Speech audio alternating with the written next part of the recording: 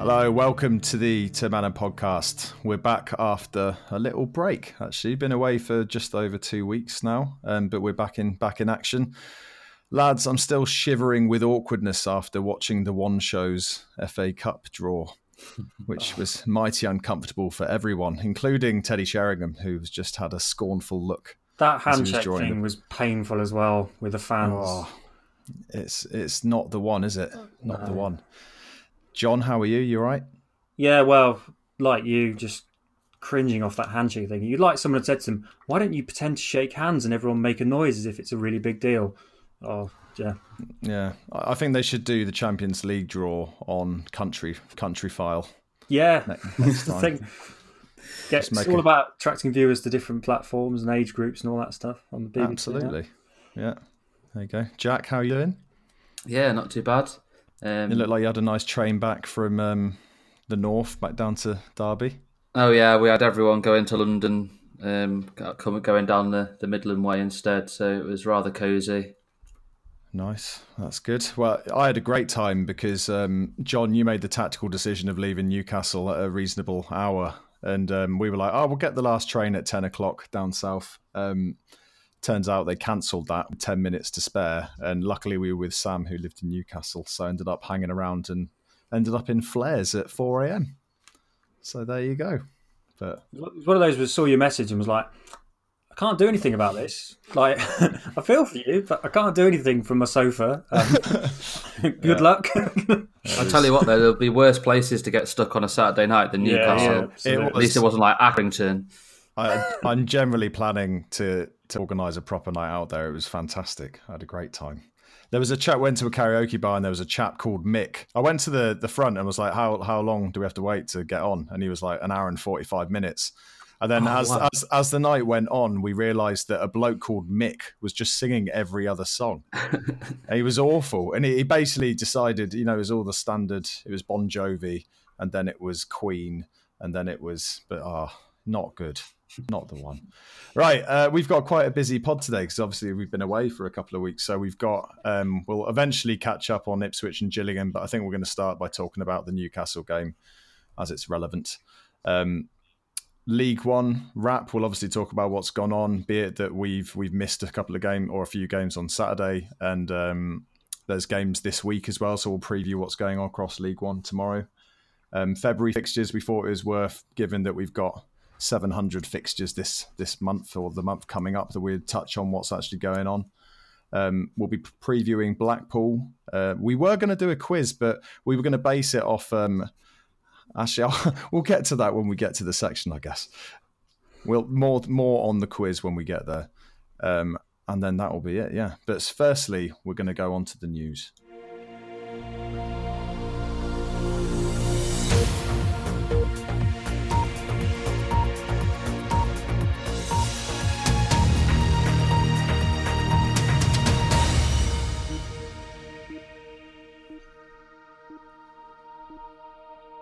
So, good morning, good afternoon, good evening. Welcome to Manor News. Breaking news at this time of recording. We are playing West Brom away in the FA Cup if we beat Newcastle. So, instant reaction. James, what did you think? I mean, it wasn't the best one. We played there, 2-3 years ago, and it's not an easy place to get away from late on a tube. When will it be? It's definitely a midweek game, isn't it? And it's a Wednesday. Yeah, that game, I looked it up, was back in 2014. It was the 1-1 where we were apparently amazing, but then got it on. Yeah, got it. Pens right at the death. But no, it's another one of those. We've just had rubbish draw on the draws, haven't we? This season, really. Yeah. It's a shame. Jack, I'm guessing you weren't any more delighted than I was.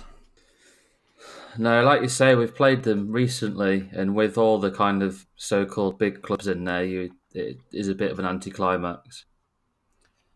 Yeah, I mean, it's been a funny time, really, the FA Cup, and I think we're pleased to get the replay, as we'll touch on. But Jack, I thought I'd go for you to see if you fancied a rant about FA Cup replays. You were very animated today, and obviously Klopp's made his, well, in my opinion, ridiculous statement that he's not going to be there.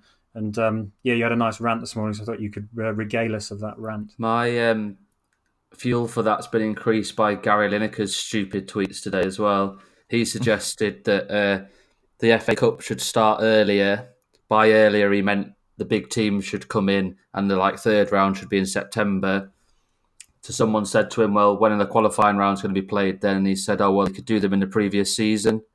I mean, I'm sure all Step 8 and 9 clubs would love to be playing an FA preliminary round whilst they're trying to catch up on 20 games that were cancelled over the Christmas time. I mean, Klopp, I think, comes across very arrogant about it all. The fact that he won't even manage a youth team, say, is ridiculous. That was the thing that really got me going was, all right, play the kids, whatever, let the other players go off and win break. But why can't he manage it? I mean, yes, there's a lot of the stress on the players. The manager is obviously different to the players in mental, physical, and so on. But he could be there.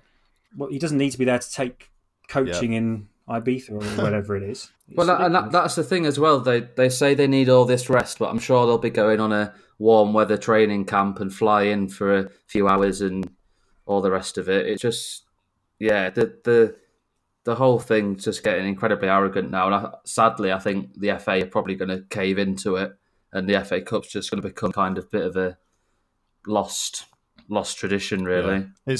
It's been belittled now. And I also think the fact that the fifth round, there are no replays in the fifth round, which was news to me until last night. It's just a weird set of rules. And like you said, I think they're just going to end up caving.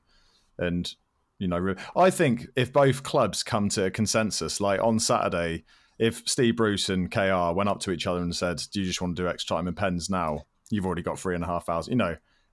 He probably said yes. Yeah. And then I think everyone would have been happy with that. And I think if both clubs agree, then, so do it. They in the FA Trophy, so they're the non-league version, prior to the first game, the two clubs agree whether it'll be settled on the day or go to a replay. And that happens every round. Yeah. They decide it, say, on the Wednesday.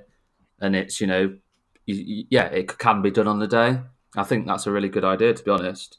But surely as well, though, that the counter on that is the point that KR maybe alluded to after the game where he's talking about the replays was the chairmans of the clubs are going to be, well, hang on a minute, replay gets us cash.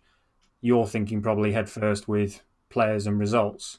But I think that there's almost elitism of the lack of acknowledgement of what replays mean to smaller clubs. Like, I remember reading earlier in the season, they were saying, Oxford haven't budgeted for any sort of particular run in the Cups, but we've now done well in both. And this can make a massive difference to our season. And that's the same cliche for every single club. But for the Guardiolas and the Klopps of the world, just to be like, well, what's 135 grand to a League Two team? Well, quite a lot. And Sam Ricketts was talking about buying equipment that they couldn't do and stuff like that after Shrewsbury's game. So I think it's a real sort of, it's just going to split opinion literally based on where your club is. I thought their pitch invasion was a bit much at Shrewsbury, by the way. Playing a second or third tier Liverpool side at home. I think our result, if we'd have beaten Newcastle, would have been better. We'd have had to have jumped down from the Leazes to get on the pitch. Yeah. We could have glided down to the pitch. A nice shallow angle from the top of up there. But anyway, I thought that was worth sliding a rant in. I think we're all on the same page on that one. Other news. So since with the last pod, we've had Jim Smith's funeral, which was very well attended by some Oxford legends, such as Ron Atkinson, Steve McLaren, and some other people such as Harry Redknapp and Howard Wilkinson. There was more tributes during the game at Newcastle, and he had a spell, not from Newcastle per se, but he did have a spell managing there, so hopefully that was picked up by the Newcastle fans. John Shuker's funeral was also the week before last, really well attended. And there was the club also announced that Mick Vinter, who had died age 65, and he's not a player that I, to be honest, and confess, had heard of before, so I was keen to read up about him. But he was quite a handy striker back in 82, 83 and 84. He scored 27 goals in 93 games for us, which is not a bad return at all. And he was in the Division 3 winning side in 83, 84. So one that, again, I think it's really good that the club's highlighting these as perhaps a less of a high-profile player. So that was nice to see the club talking about that. And I'm sure we'll see more of these in recent weeks, but I think it's important just to mark all of those passings. Yeah, for sure. I think we just wanted to talk about this next news item because it was so bizarre. But this is probably about a week and a half old, or maybe 2 weeks. But it was in reference to Zaki tweeting about speculation regarding the stadium, and that instantly set off everyone thinking, "What on earth is he on about? What are the rumours?" And just clarify, neither of you have any idea what this referred to. This was just a tweet from him saying, "Don't believe the rumours you've heard. We are progressing the stadium. Everything's fine." And we were all like, instantly, "What's happened?" And yeah, I had no idea what he was on about. And we have our WhatsApp group with however many, 30 odd people in there, and there was not one person that knew what it was referring to. I don't know, Jack, was it something on the forum or something? No, well, literally the thread on Yellow's forum about kind of stadium news, there was 5 or 6 people saying, "What's he talking about? Have I missed something? There's been something on Radio Oxford. There's nothing on Twitter." I wonder. It's almost like he thought something had got out and sought to kind of quash it, but there wasn't anything. It was very strange. My mind went to this visual of like Zaki at the petrol station and somebody shouting to him, "Good news on Water Eaton, Zaki," and him going, "Oh my God, it's got out," or something like he half knew about, and he was like rushed to go, "No, I've got to calm this down." And I doubt that actually happened. I can't imagine Zaki goes to the petrol station for whatever reason. I imagine he has a limo. But it's just we just thought it was worth having a chuckle about, really, that one. Should we cross over to the transfer centre and I think so. Talk about outgoings? We've only got 4 more days to come up with a jingle for this, so I don't think it's really going to... Bottle it. Copyright, get it done. Get it written. So first... I don't feel like my employer would like it if I covered... a jingle from them. I might get fired. So, right. Well, we can always edit that. We can always edit that bit out of it. Well, there we go. Right, outgoings. Then this was one which I think threw us all quite comfortably. With Rob Hall, not the fact he signed on loan at Forest Green Rovers, which I think is perfectly quite a reasonable move for him actually, but the fact he signed a contract extension for another season at the club. It was the contract bit that threw me. Was others think the same? Yeah, for sure. Yeah, the more I think about it, the more there has to have been some clause in there, something along the lines of make the first team squad 20 times and we'll give you another year or something. Because I think I said on the WhatsApp group, if you flip it the other way, if we just signed him following 10 appearances for us this season, and the whole season out injured, we'd be wondering why. So equally, giving him a new deal off the back of very little just seems weird. Yeah, I thought the only other thing it could be is that if he does his contract's up at the end in the summer, isn't it? So if he had a storming period at Forest Green Rovers, are they still pushing near the top of the league? I know they were doing well. 7th, 8th. So 7th, 8th. So yeah. Magic, but they seem like a decent team for him to be going to. Yeah, so if he challenges, gets in the team, does really well there, we could be commanding some kind of fee at the end of the season. I just felt like it was more like, it's probably more likely what Jack said about there being a clause, but there is something potentially in that we extended a contract that might be on reasonable terms for us, and it was worth the risk of doing that, assuming we might be able to get a fee at the end of the year. I think we put a poll out, didn't we, that was saying, will Rob Hall play for Oxford again? And I think no just won out. I'm not sure. I didn't go back and check. Yeah, I think it did. And I think it's fair enough. I mean, I think it goes by default that Rob Hall's a hero and has had some absolutely brilliant moments for us and has still got parts of his game that have got value. I think his feet and agility and can get a shot off is still there, but I think we've seen him many different games. The other parts of his game are a bit up and down. So it makes sense for Gart on loan. I'm not sure what value you would get for him given his injury history and age, even if he did have a storming season, but he'd only be on having like 9 months of his contract. But anyway, I think it was a one where everyone was like, well, we wish him he does really, really well, and if he does come back and play and he's flying, then great. But I think the chances of it are pretty slim. But there we are. Other outgoings, Rob Atkinson's gone back to Eastleigh, which is fair enough in a way. Interesting, though, that he's clearly not going to be an option for left-back cover, so that leaves that issue, which we'll we'll get onto. Dan Adji going out on loan is still up in the air. KR's talked about how his performance at Gillingham was quite good. He did come on late against Newcastle, and he seems to be one that's on the cusp. And I think, as we'll get to later when we talk about strikers, we may need him. So that was outgoings. Incomings, another alarm bell in the middle of a Monday afternoon or Tuesday afternoon or whenever it was that had us all guessing was George Thorne signing to the end of the season on a low salary and potentially a very good player. But again, how do people feel about that one? It wasn't perhaps one we were expecting. Yeah, I was surprised because it had gone quiet at the kind of Derby end. The indication was that they might just let him see out his deal, but I suppose Robinson talked so highly of him and did mention about trying to renew the loan. I suppose it's almost a bit of a long-term trial for him. Get fit, play some games, revisit it in the summer. And if he's on a low salary, then everyone's a winner, really. I didn't see that he was kind of match fit, which he is. You know, as we signed him, I just assumed he was still, you know, in recovery ultimately.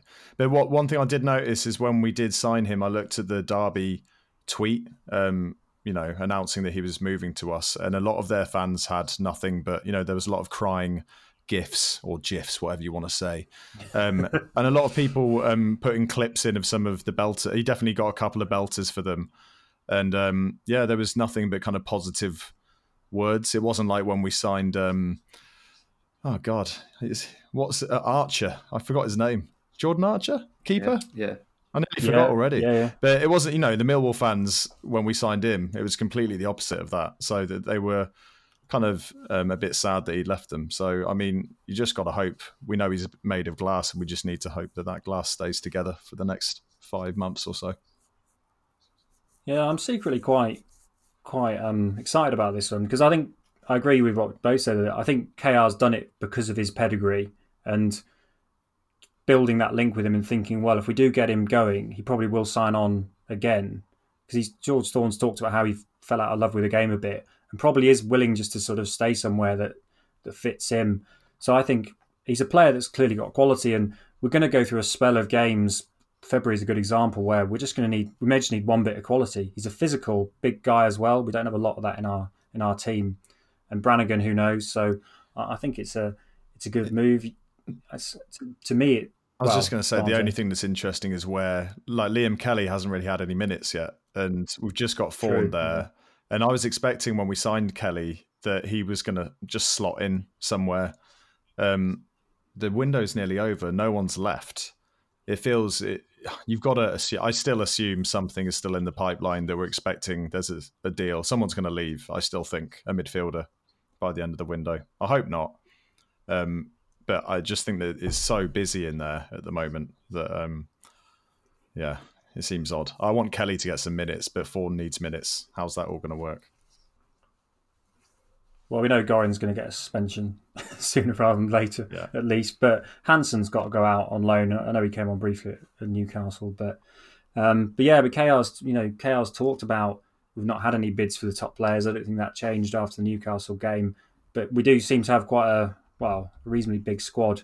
But then I guess we're about to play 700 games, as you pointed out. So if the wage bill allows it, then maybe. But yeah, you've got to fear something like that. It is far too quiet. Far too quiet. Well, then moving into that space, I think, and I've labelled this the right back section because it's becoming really quite a pressing need to it per se. I mean, KR before the games explicitly said the right back's what we need. Mentioned Hansen forward as possible right back cover. The permanent signing we know is not going to happen. That was talked about before. The loan player, that Premiership club now wants to keep him, so that's off. We think one of those deals was O'Donnell from Kilmarnock that we talked about.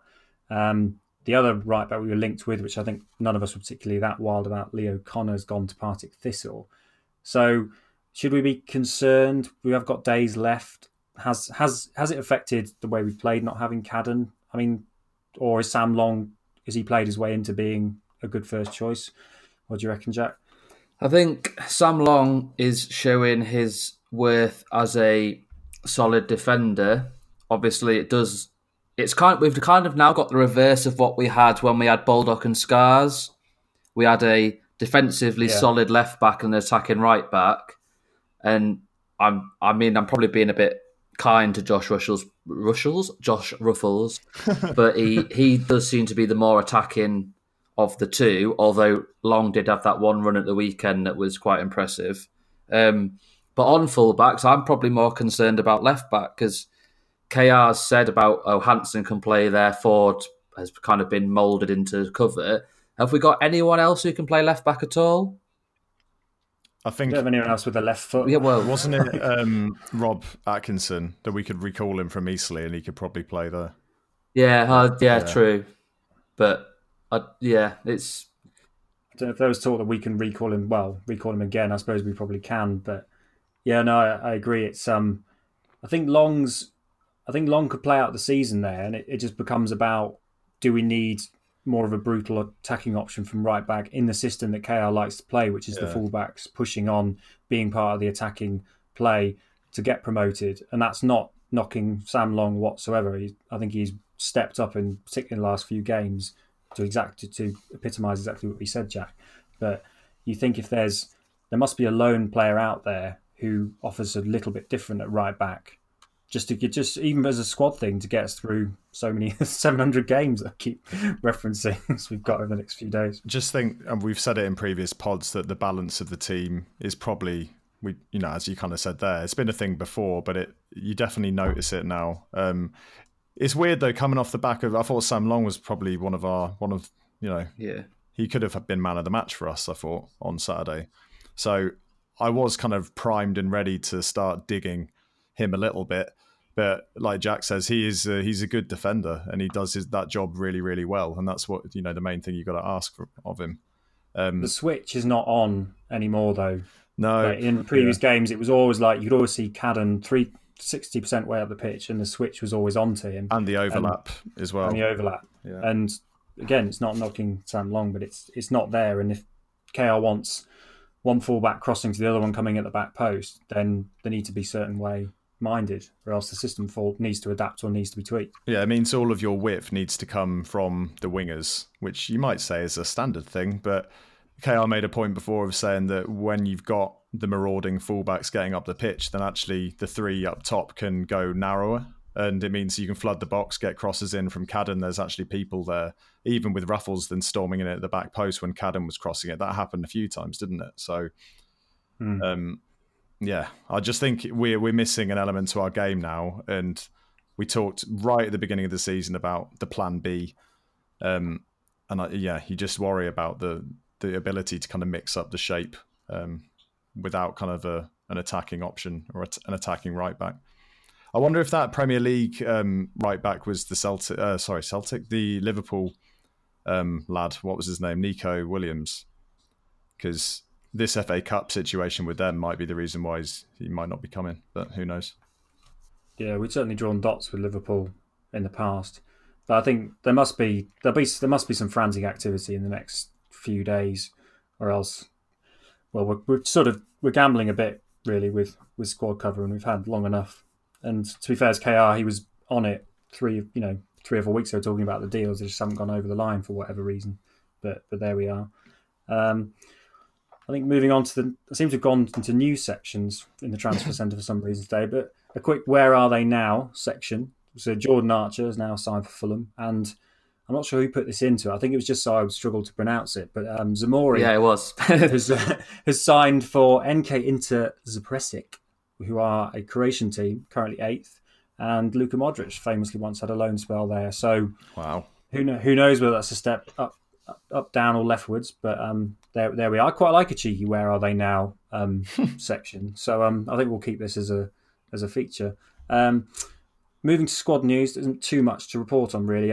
Ford's making progress. I think Brannigan, Henry, Taylor, they're all in the basket of should be there or thereabouts for Blackpool. I think that's about right. Mm-hmm. I'm not sure. Henry's seems to have been probably gone the quietest out of all of them, but certainly I'd expect to see Taylor ready for Blackpool. So I think that's where we are on the news in the transfer centre this week. Right. Happy days. On to Newcastle.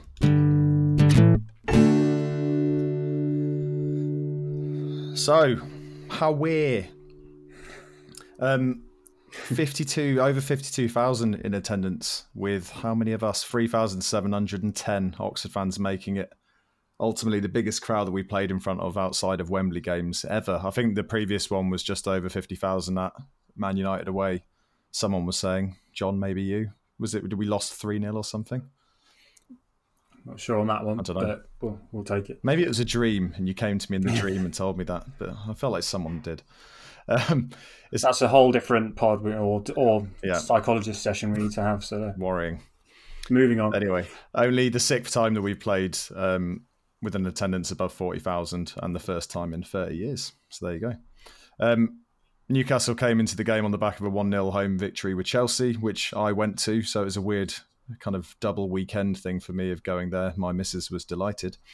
But then, they had a late show away at Everton. They were 2-0 down. As the clock hit 93 minutes, and then ended up drawing 2-2. And since that game, they signed Ben Taleb, who used to play for Spurs, didn't he? Yeah. I had him on my fantasy team at one point. He seemed okay. But they've got him in on loan from Schalke. I thought, I put this note in just to remind me to say it, but I thought the BBC Oxford preview from a hotel foyer, I think, was absolutely fantastic. And it got me ridiculously excited to the point where I was struggling to sleep on the Friday night. Did you guys listen to that? John, did you hear that? Yeah, I did. And it was actually the point where I started to get really excited about the game as well. Not quite in the couldn't sleep. I just particularly found it amusing in the session how Jerome kept wanting to say Travel Lodge, or you could tell he wanted to say Travel Lodge, but kept having to cover himself by saying a leading hotel venue in the city centre. It was like, we all know you're at the Travel Lodge, just say Travel Lodge. Yeah. But then just the sort of... He's above a Travel Lodge, Jerome, surely. You'd have thought so. But no, it was just a really good all-round build-up, and you could just sense the sort of build-up in the air, and so, it was really good. Yeah. So the build-up to the game in terms of our team suggested that maybe Brannigan and Henry could be available, and we were thinking maybe this will be one of KR's kind of bombs that he drops where he just chucks someone that's been in, is meant to be out for 7 months just into the starting lineup. But we thought they might be available, but Taylor was always going to be unlikely to make it. Expectation amongst the Oxford fans was that Liam Kelly or Dan Adji might start following playing 90 minutes in a kind of behind closed doors friendly against Southend, and Adji scored in that. And so in terms of what actually happened, Moore came in for Messinho, which I was surprised at. Brown came in for Holland, which was less of a surprise, but George Vaughan made the bench. Jack, were you hoping for anything else with the lineup? There was the whole Mackie debate going in as well. Yeah, well, that was going to be my point. I was hoping that Mackie wasn't going to start, but I was surprised Moore started, but he had a very good game. So I don't know whether we're saving Moose's legs for these 700 games we've got coming up. And I suppose actually we had quite a lot of options off the bench, which is quite nice to have. Yeah. John, what did you think? Yeah, I thought similar. In my own sort of little fancy lineup, I put Adji in thinking that we may have a bit of space. As we'll get to on Mackie, it's a case of you've got 3 flying wingers and you need to make sure you've got someone who can just be in the mix. And some of Mackie's tactics may not be as effective against some of the Newcastle centre half. So, I mean, if Thorne had been sort of properly match fit, I'd played a few games, I would have put him in, but yeah, I know it was made sense. I think what was there fundamentally. So Newcastle were pretty much at full strength, but they had a few injuries coming into the game, which was well documented. But do you know where John Joe? I've just thought this. Do you know where John Joe Shelby is? Was he on the bench? Did he come on? I had a few beers. I don't remember, but I thought he was going to be playing. No, I think he definitely wasn't on the bench. So he might still be in Curtis Nelson or Trey Dunkley's pocket from when we beat them before. Nice. I noticed their front line, so Sam Maximan, Joe Linton, as we like to put down, and then Almiron, combined, what is that, like 60, nearly 80 million quid's worth of talent, if you want to call it. Crap. I mean, Almiron's had a decent season. Joe Linton, Rafa never wanted, and then they just signed him anyway. And Sam Maximan is the best and worst player I've seen this season, I think. Anyway, the game started. It was kind of standoffish early on. I think we were kind of waiting for them to kind of take the game to us, and they didn't ever really look that comfortable on the ball. So possession seemed to be reasonably balanced over the course of the game, and especially in that first half. Saint-Maximin and Almiron did show a bit of intent when they got the ball in terms of kind of going forward and actually running. Otherwise, there was a lot of kind of wayward passing by Newcastle. Our first chance was Ruffles basically whipping it in with Mackie not quite getting there. And then the first thing of note that we noted down was an incident where Joelinton went over after Ruffles kind of backed away from a challenge. He dived, it went to VAR. I wasn't ever worried at any point in time, even though I didn't have my glasses and I literally could see nothing. Jack, were you worried about this at all? Why wasn't he booked? No. I don't know. Apparently VAR doesn't advise a referee on whether to say it was a dive. It'll just say no penalty. But, I mean, we were on the moon practically and everyone could tell it was a dive. I would have been extremely annoyed though if they'd have scored from the following cross, because obviously if the ref thinks it's a dive, he stops the game and gives a free kick.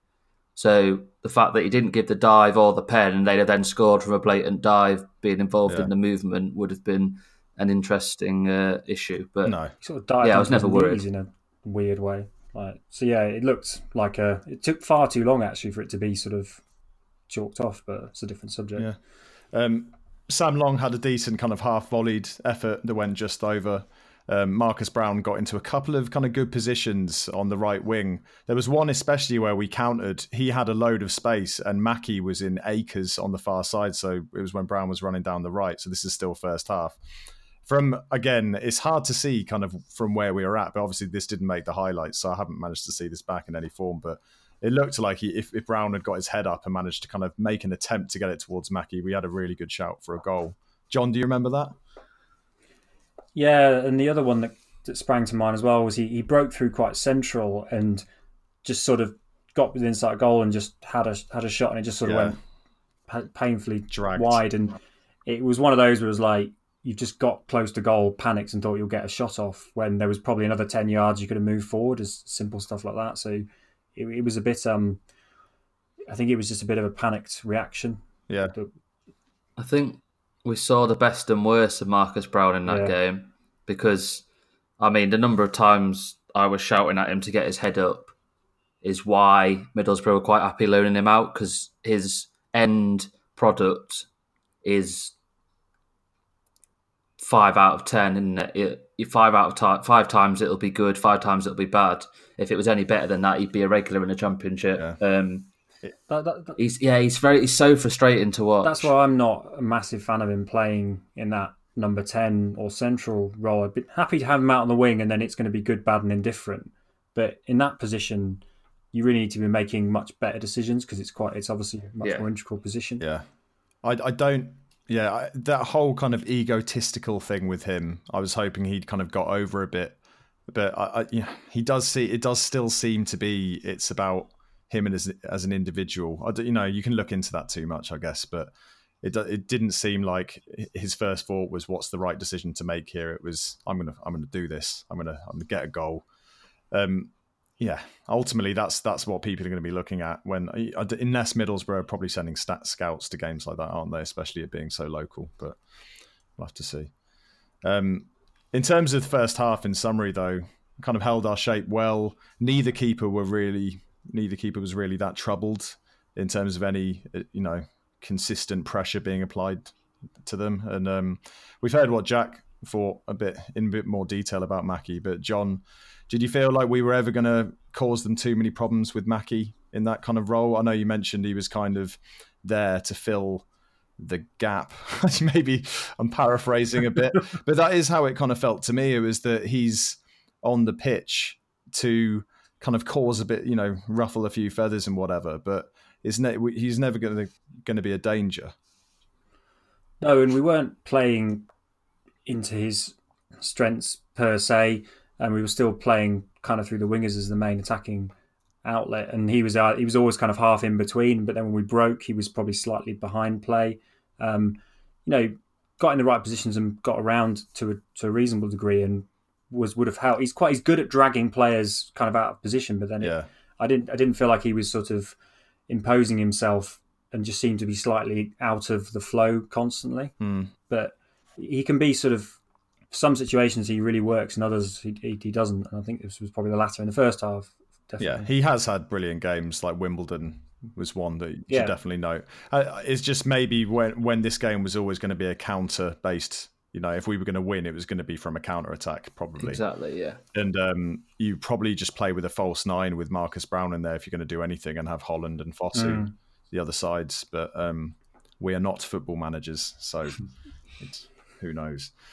Second half started, Joelinton got the ball into the back of the net, but it was absolutely offside. Didn't that happen a couple of times? Were there 2 disallowed goals, or was there 1? There was two for him, yeah. There was that was his more closer offside goal. Well, there was one where Saint-Maximin, who we haven't actually met, we should mention him a bit more. He was just incredible in terms of, he managed to pick the ball up in that first half, you kind of lose it, pick it back up, take it past 4 or 5 of our players, get a decent shot off, and look kind of unplayable. And then there were other times where the ball came to him at like 3 miles an hour, and he just couldn't control it, and it went out. And then he just his distribution. He bollocked somebody else. Yeah, bollocking other people. He was such a bizarre player to watch, but you can see people compared him to Traore at Wolves in his first kind of year with them. Just a bit raw and similar style in terms of how they play. Maybe a bit less kind of raw power, but he looks like an exciting prospect. He's only 22 or 23, I think. So he'll be after the game. He posted a message responding to a fan, basically saying that was one of my worst games. I'll do better. I'll get in better shape. And I thought it was, that's good. Being slightly harsh on himself. Yeah, given there wasn't much else no one else was making much of an effort. Yeah. From the Newcastle. At least he had a go. But yeah, anyway, he should have played Joelinton through because our centre backs were way too distant from him. He made a good run, and then all Saint-Maximin had to do was lay him in, and he laid it too late, and then Joelinton was offside, and you saw him scream back at Saint-Maximin in rage. Long did really well. Sam Long, you referenced it earlier, Jack, but kind of broke from really deep and just kept going for a period of time, put it through to Sykes to then try and cross the ball in. But again, I felt Sam Long had a really good game. Fosu was played through shortly after that as well. And this was one of the counters where similar, I don't know, it wasn't like Gillingham because there was a load of players in the box at that time. This time, Fosu just had like a man to beat. And he could have got a shot off, ultimately cut back and then got the ball stuck under his feet and it was cleared. And it felt like we did that a few times. Brown was guilty of it 2 or 3 times. Then Fosu did the same. But do you remember that one, Jack?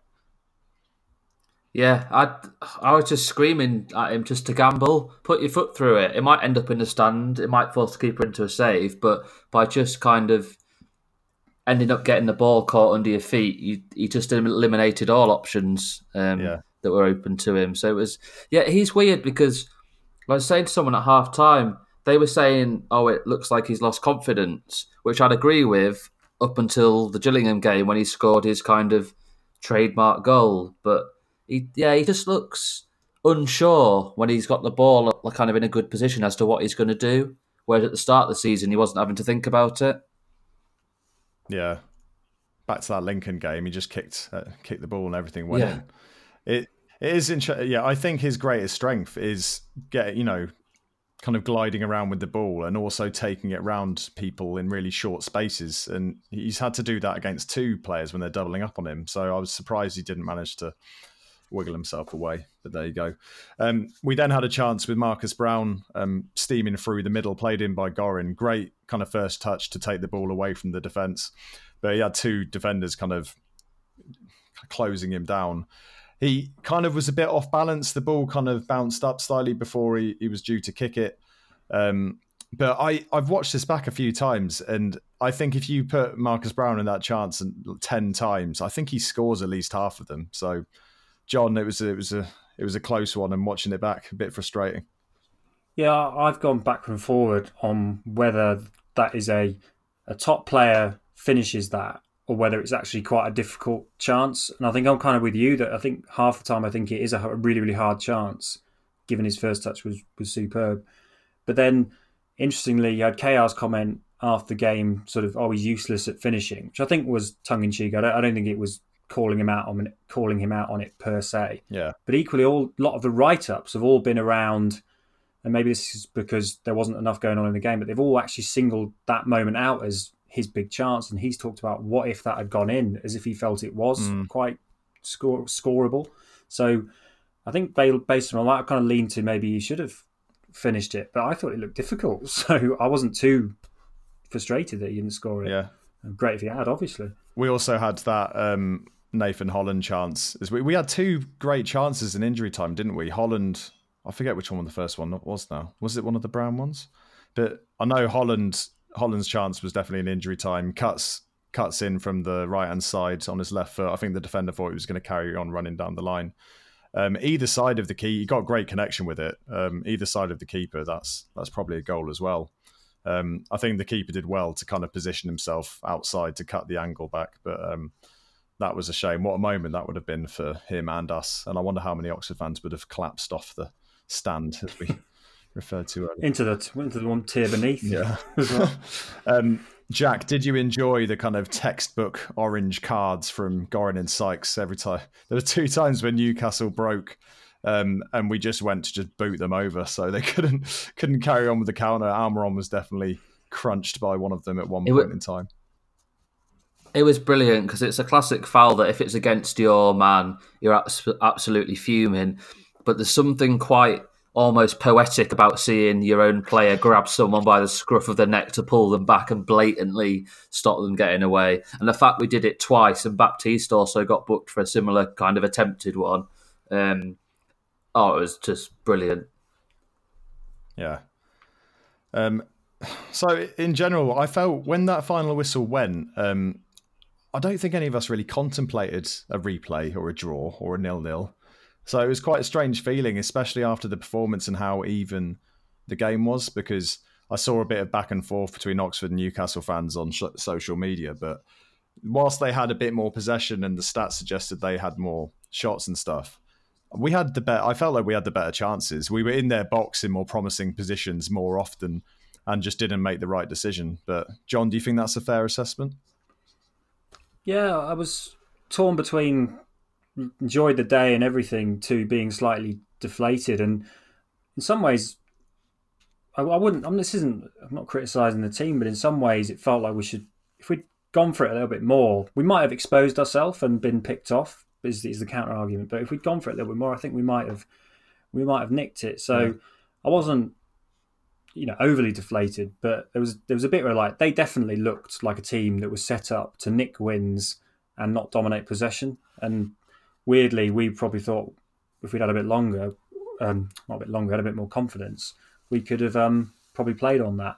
So yeah, it was a bit up and down. Jack, what was your post-match feeling? Similar, really. Kind of frustrated because we had those 2 late chances, which I think, in my opinion, were the best chances of the game. You did kind of come away thinking, what if?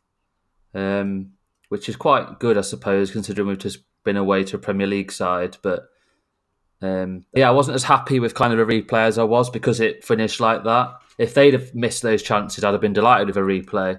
So you have to flip it the other way and say, a bit frustrating. Yeah, I don't think Steve Bruce wanted a replay. He got very upset about the winter break. Poor Steve. Fuming, red-faced Steve Bruce. The other bit of nice kind of social media reaction involved a tweet from Laura Sanders, isn't it? She had a nice tweet with her meat and olives and various delicacies that went viral, you might say. Just a bit of a laugh, isn't it? There's some of the comments were just unbelievable. And then I saw like a few women on there responding back, being like, sorry lads, get the Carling out. Like, it was good. It was good fun.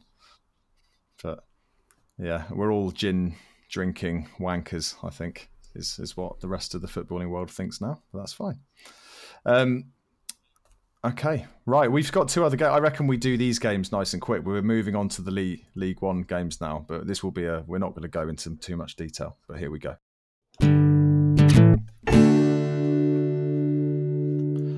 Right, so back to League One. So we played Ipswich what feels like a million years ago, but we won't do a detailed review for this because we've moved on. But they came into the game off the back of a good 4-1 home win against Accrington, who were on a good run themselves. But before that, Ipswich, their form was horrendous. They hadn't won in 8, so not really sure what to expect on this one. But really decent looking team. Gorin Holding, Baptiste Brown, Holland, Fosu and Taylor there. Brown probably being the surprise there, kind of in the midfield 3. Connor called the team actually, and he was very, very proud.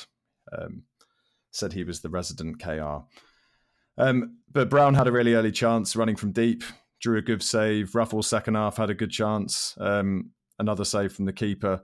The pitch was obviously absolutely horrendous, didn't help our game whatsoever. Fair play to the ref for letting the game carry on, and good common sense applied all around from both sets of players. Bit of banter from the Ipswich fans at the time. Moose, one of the main talking point really after the game was the red card and then potential penalty for Ipswich when Moose brought down their striker. It did look like a foul at the time, but the replays kind of suggested that maybe the contact started outside the box, but who knows? John, I guess, reaction. So considering the weather and the fact that we got away with what looked like a blatant pen, are we happy with that result? Would you have taken that at the beginning of the season if we said a draw with Ipswich at home? I think overall it's a good point.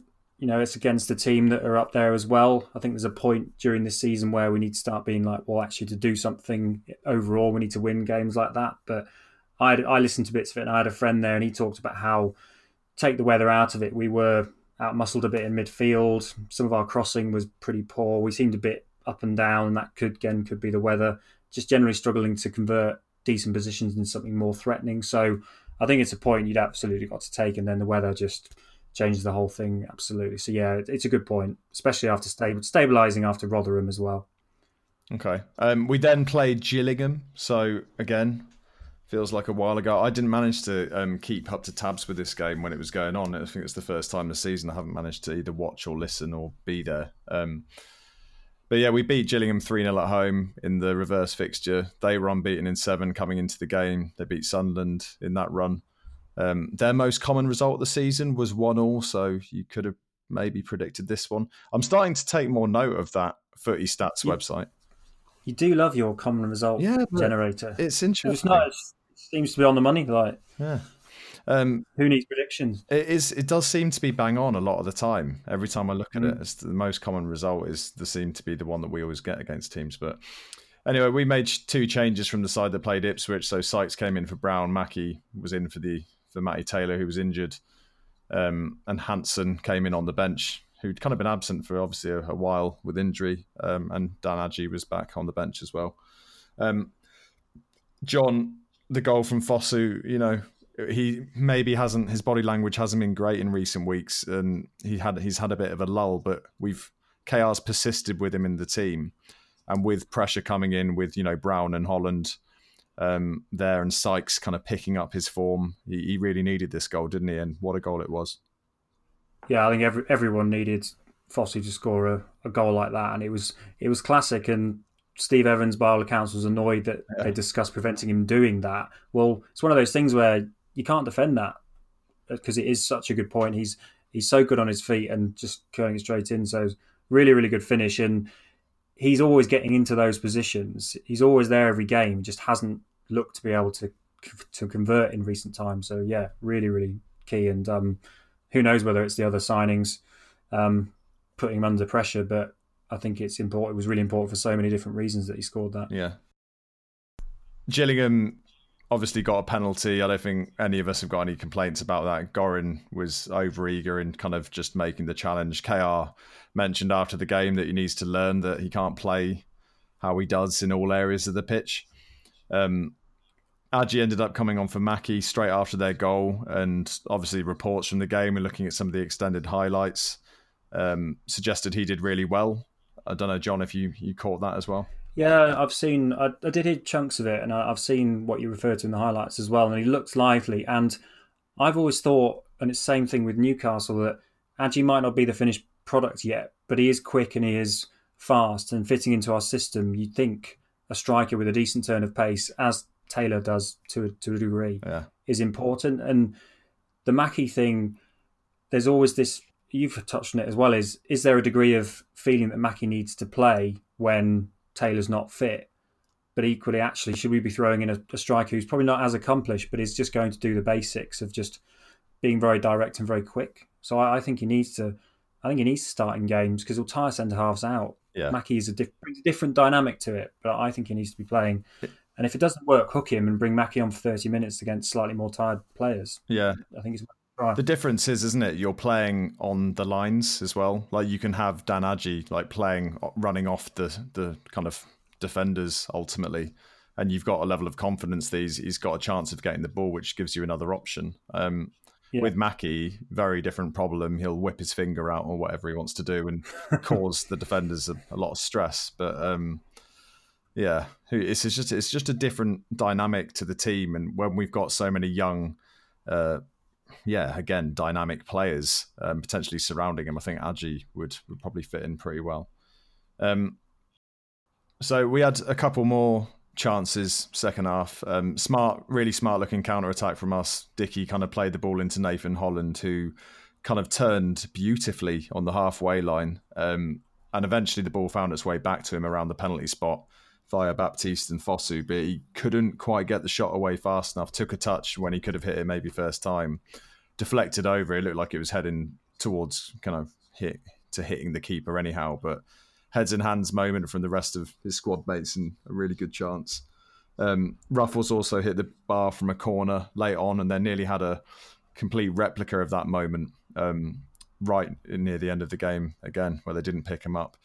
But, it looked like a draw was probably a fair result. I think Steve Evans after the game was saying if you consider the game as a whole, he'll wake up in the morning.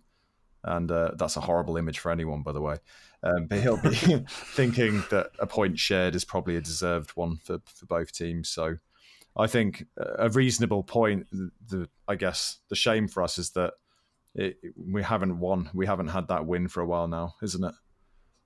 Yeah, but I was thinking that if you think about most of the teams around us have just had pretty big wobbles, relatively speaking, and we've basically not won in 3 games, of which we've drawn a point against a team who were top of the form table.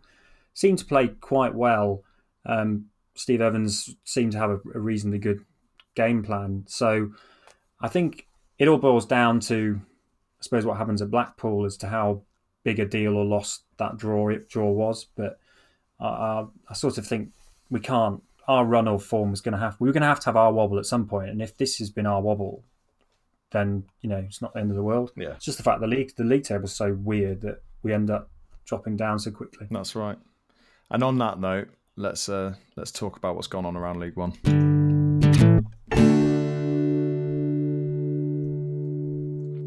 So it's probably worth mentioning that we've lost Jack as of this stage. It sounds like the internet in Derby has disappeared from the face of the earth, and Jack on his Streets WhatsApp group they've said that there's no internet anywhere. So that means he's no longer with us, which is very sad. John, reaction to that news?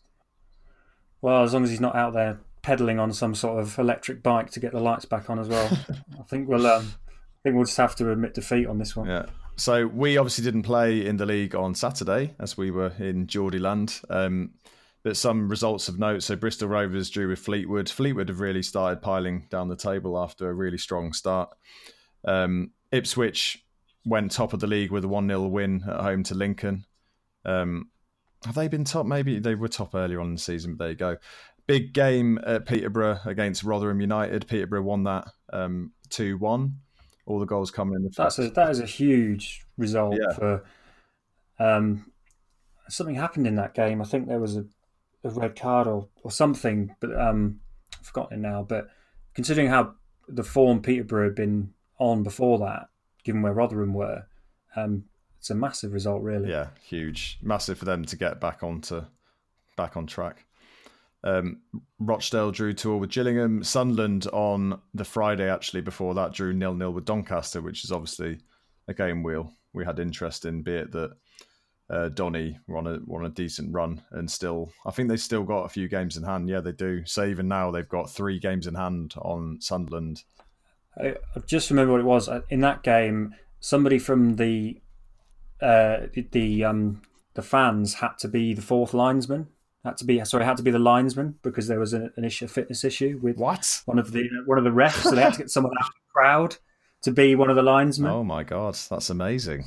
That's what it was. Anyway, sorry, carry on. Do you reckon they asked him if he was a fan?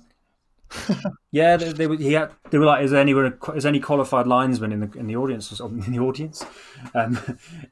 the crowd, and yeah, had to come out and do it. I'm pretty sure that was the story. That was a proper bizarre. There's no way I would ever do that unless I was only flagging the end where the opposition were attacking. If you know what I mean. Yeah, absolutely. Yeah, off. Everything's off. It's all off. It's worth noting actually on Tuesday. So the Tuesday, gone just before the Saturday. Peterborough also beat Wickham 4-0. So they beat Wickham 4-0 and then ended up beating Rotherham at home on the Saturday. So yeah, great turn of form for them. Let's hope. This league is weird. It is Wickham piling down that table. So Ipswich and Rotherham are in the auto places. Wickham dropped down to third. That must be the first time in a while they're outside of the autos. Coventry, Peterborough and Sunderland make up the playoffs, and then it's us and Portsmouth, and very closely followed by then Burton, Doncaster, Fleetwood. Pretty much every other team. There's only 5 points between Gillingham in 14th and us in 7th, which it just shows, as you said, like we put a run together, and we've got a good shout, but don't put a run together and you could be out of it before you know it, based on how many teams are poking around at the moment. So. It feels like Coventry are probably one of the few teams that haven't had a bit of a wobble, and they've got 3 games in hand on Peterborough, for example. Yeah. So they could be top if their 2 games flow. They could be top, and I can't recall them having a wobble. Maybe drawing quite a few games. Well, they've only lost 3 games out of 25. Yeah. So they've lost far less than and 11 draws. There we are. So yeah, unbeaten in their last 5 though, with 4 of them being wins. So they're turning form at the right time. I just hope that we can go on a run soon and get ourselves cemented, kind of in the playoffs at least. The problem with that is that we're not playing on Tuesday because it was going to be our game v Bury. So this Tuesday, well, when the pod comes out, so tomorrow or today, if you're listening to it tomorrow, there's some other game. Accrington are playing Peterborough. That should not a nice place to go on a Tuesday night in January. Other big games potentially to call out. So Coventry away at Fleetwood. That might, there's chance of a slip there for Coventry that we just mentioned. Lincoln at home to Portsmouth. That should be a good game. Tough for both sides, that. Rotherham at home to Ipswich. Ooh, spicy. Good games. Wickham are at home to Blackpool, so they're going to be hoping to get their season back on track. Blackpool have really shot down the league as well, but having said that, they're still only 6-7 points away from us, having not won for ages. So I've got some horror stats in a Blackpool preview to scare you off thinking we're going to win. That will come up shortly. Okay. Well, there you go. We did have some news about kind of ins and outs across League One in terms of transfers, but I think we'll cover that next week once the window is closed. But yeah, is it worth just noting February fixtures coming up? I think it's probably worth us just quickly talking about it as we're talking about fixtures. So we're obviously going to preview Blackpool shortly. We're then going to have Newcastle at home on the Tuesday on the 4th of Feb, Peterborough away on the 8th of Feb, Burton away on the 11th of Feb. That's another Tuesday. On the 15th, we'll be playing Sunderland at home. On the 18th, which I'm guessing is a Tuesday, we've got Wimbledon. That'll be... Sorry, I'm getting mixed up, aren't I? Sunderland's going to be a Saturday. Yeah, Wimbledon at home is going to be a Tuesday. That was the rearranged game. Ipswich away on the 22nd, Accrington at home on the 25th, and Southend at home on the 29th. So at least we'll probably beat Southend and end February on a high. But that is a crazy amount of games. I mean, I love football, so I'm delighted, but I just hope that the squad can overcome it. But you've got to imagine other teams have got similar fixtures.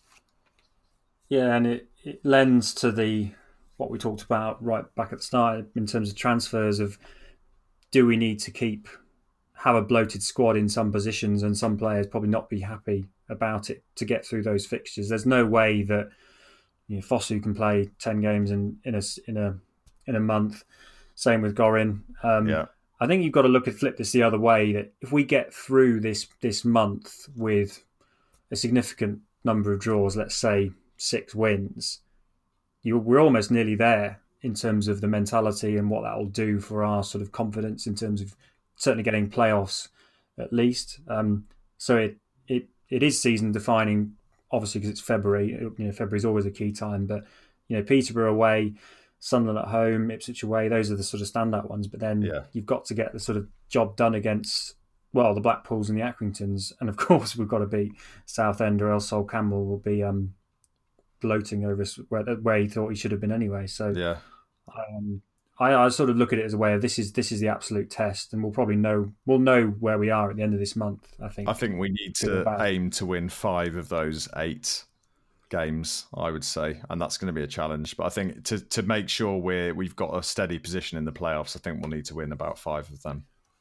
But God, absolutely a season-defining month, and it's going to be interesting to see where we are at the end of it. But Taylor, Brannigan, and Henry, well, let's just say Henry and Taylor for definite coming back into our team is massive for this time. But this is where I think we've all talked about it. We need another striker, or we need to give Adji more opportunities, because if for whatever reason we lose Taylor, that's 10 games where we need goals going in. And again, it's not let's dig Mackie pod, but he's only scored twice in 25 games. So that'll be key as well. I still wonder if we're going to bring in a striker before the end of the window. We'll have to see. It's not much time. Right. Anyway, let's preview Blackpool. It's quite intricate, this, isn't it, John? Yeah, just like, me and you on the phone. 2 of us. Yeah, it is. We can hopefully make it without any more internet failures if we try. That was what happens when we improvise on this part. So you touched on it about Blackpool. I mean, they were absolutely flying. And we had that first game of the season against them. It was a really entertaining game that a couple of us went to, and we probably felt we should have won, but they've dropped off significantly in recent times, down to 15. You mentioned they've only played 25 games, so there's a bit of sort of wiggle room there. But in terms of goals, they don't score a massive amount, and they don't concede a huge amount. Pretty level on that. But in terms of getting to the doom stats, they've not won away, assuming they don't beat Wycombe tomorrow, and even if they do, it'd still be relevant. They haven't won away since the 17th of September. Oh, I don't like it. And the last win was the 7th of December versus Fleetwood, local derby, so I guess that's a big win. But they really, there's a lot of 1-0 losses at home in that mix. They have played Rotherham, Shrewsbury. They drew with Sunderland. They had Reading in the Cup twice, which they did take them to a replay, which is fair enough. And they lost to Lincoln in the last game. So there's a bit of stuff in there, but it's not sort of definitely in free for all. But, and this might be in our favour, but they have gone a bit mad on signing new players. So whether they'll be able to integrate them more successfully is another matter. They've signed Gary Medine, who was, he's a fairly big name. He signed for Cardiff for $6 million not that long ago. I was going to say, I thought it was a hefty fee they would have paid for him. That's nuts. And now he's in League One. Yeah, and he was at Bolton just this season, and he came on against Lincoln in their last game. But he has that sort of, if he can be bothered, he can be amazing sort of player. But he didn't score for Bolton once, so it's an interesting one. They've signed. They seem to be signing a lot of sort of Premier League 2 type players. So they've signed a Wolves midfielder, Conor Ronan. But he's a Republic of Ireland's 21 international, been playing in Slovakia for the last year on loan, which I'm all for players playing internationally, whatever the country and whatever the random league. So that's one. But James Husbands signed an 18-month contract from Norwich, having been on loan. Another Leicester midfield player, Kiernan Dewsbury Hall, a defensive midfielder. Rumoured today to be signing Ipswich midfielder John Nolan. So they're obviously rolling the dice on new players to arrest the slide, having sold Jordan Thompson to Stoke, who's Northern Ireland international. But then they've still got those players like Jay Spearing, Nanjale, is that how you pronounce the striker? Yeah. He's got Nanjale, yeah. He's got 12 goals this season so far, so It's not bad. They've got Sean Scannell, Delfonso, Curtis Tilt. Liam Feeney's got 10 assists. They've also got Jussi Jaskalainen's son, who's a striker called Emil in their squad. That I thought was one of those. Well, there can't be that many Jaskalainens in Blackpool or the north of England, so there must be a connection. And they've also got a player called Matthew Virtue that I thought was a really good name. But that's a great name. No tactical analysis on that. Just a great name. So they've got a lot of useful players, and bringing in loads of, some of them first loan, some of them have played out on loan, type of young players. But who knows that sort of formation wise, the game before last they played a 4-1-3-2, which is incredibly attacking. But they seem to play more of. Sometimes they play a 4-3-1-2. So they don't appear to have much width in their team, but I think there'll be a bit of a confidence can't be high. But I'd call it as if we don't, it should be a home win, and I think it will be. I think we'll win 2-0 or something like that. But based on all of that feedback, are you feeling confident or not? I think so. We absolutely. I know both sides are going to be pretty different to what they looked like when we played them in the summer, but we lost 2-1 but absolutely battered them, didn't we? Yeah. So I don't think there's any real value in looking back at that. But I think the players that were there in that game will take a load of confidence into this one, and they'll want to make sure we get the result right this time. I'd like to say that if we do what we, earlier on in the season when we were winning every home game 3-0, and we were getting early goals and going in at half time 2 or 3-0 up, I'd love it if we just notched 1 or 2 to just reduce the nerves. Because again, we haven't won in 4, 2 losses and then 2 draws. Yeah. We haven't won in 4. We need to get a win. Like there's a lot of. I think this is one of the most high pressure games that we've had this season in a way. All the other teams around us are starting to pick up results. We're not playing tomorrow night. This is going to be important. I imagine there will be some results that push us further down potentially. So it's a huge one. I'm going to say that we'll win 2-1. And it'll be horrible and stressful. But, I think the twitchiness will come in if we don't win this game. I think everyone's pretty relaxed about the last few games. The performance at Newcastle obviously helps. Something's going to happen this week on transfers that will give everyone a lift. I'm not worried about it per se. And I think especially if Henry's back, I think he's a massive miss. Well, Taylor is obviously as well, but I'm not too worried as we speak. But the problem with these who would you rather have back if you could only have Taylor or Henry back? That's a really good question. I'd have Taylor in a game like this, just because I think we sort of need. I think our players play better with someone like him who is going to make the more, as we talked about earlier, the more recognised runs, be where they're expected to. Mackie brings a bit more of an unknown factor to it, which definitely works at times. But I think Taylor brings a bit more structure into the game. And for players like Fosu, I think he needs people to know exactly what's going to happen around him. And then if he wants to do something amazing, he can do it. But I think Henry's also important for more of the structure in the centre of the team or out wide. So both, please. Yeah, for sure. Right. Let's move on. So Jack was going to do the quiz, but we decided to do zero prep for it because we were going to just use the quiz book that a few of us got for Christmas. Who's it written by again? The one and only Christopher Carpenter. Do you have it as well? I don't have it, but Chris Carpenter. When so someone in our supporters group offered a free copy out, and James nabbed it before I could get to my keys on my phone to say I'll have it.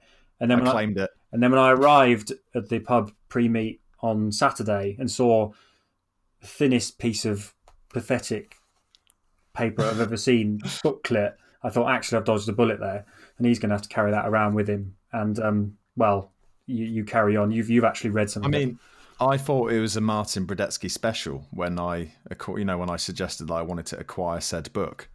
But I think Aaron, the chap who was giving it away, has done me. I don't feel like he's got a duplicate copy at all. I think he's trying to punish me. Basically, if anyone that hasn't got it, this book, this is written by a guy who's probably done about 55 other books for other clubs. He's not an Oxford fan. He's managed to pull some decent questions together. But one of the most important questions that is based around Oxford's most probably significant moment as a club, the question is, when did we win the League Cup? And it wasn't really called the League Cup back then anyway, was it? But even then, it's a multiple choice question, and none of the options have 1986 written down whatsoever. It was like 1972, 1995, or 90, I don't know. But it was just not, there wasn't one that was right. And that kind of, that seemed to tail into the rest of the book as well. So what was his name again? Sorry, Christopher Carpenter. Christopher Carpenter. And it says on the back that he's been to over 50 or 60 league grounds. So I don't think that qualifies you, Chris, to write this book about Oxford. So there you go. Anyway, so that's replacing the quiz section. Just a few closing shout outs. Oxford United fan chat has been set up since we did our last pod. So please follow that at Chat Oxford on Twitter. And that's going to run every Monday at 1:30 to 2:30. With a hashtag OUFC chat. Mark Wilkins, who's at Biscuit Chaser on Twitter, has been doing a load of good kind of statistical analysis. He started a blog. They're really good reads, and seems to be putting a lot of effort into that stuff. So absolutely give him all the support you can as Oxford fans. He's also the man behind the fan chat as well. So he's leading that up, and I think going to be doing more of that. Yeah. And that's all good. And the closing thing is that we tried our best to find the fence end guys in Newcastle on Saturday. I was messaging Liam, who runs their pod, and I was desperate for us to get a group shot, but we didn't quite work out. He had to drive back to Bournemouth, did Liam? Can you imagine that? I was like, God, that's crazy stuff. He should have stayed out with us in flares at 4 a.m. But there you go. Anyway, we should be back next week to talk about the goings on. So we'll be obviously talking about the Blackpool and previewing. Let's get back to the list of all the games we're playing. Newcastle, right? Is that right? Yeah, previewing Newcastle and then Peterborough. I've got train tickets for Peterborough, but there doesn't seem to be anyone going. But it's going to be a lonely travel for me. That'll be a nervy game, definitely. Yes, indeed. Right. Well, thanks everyone for listening. We'll go and double check that Jack hasn't died with the lack of internet. He's not committed suicide or anything, so we'll go and hunt him down. Any worries, just send us a message and we'll let you know how he is. But otherwise, we will see you next week. Ta-ra. Cheers.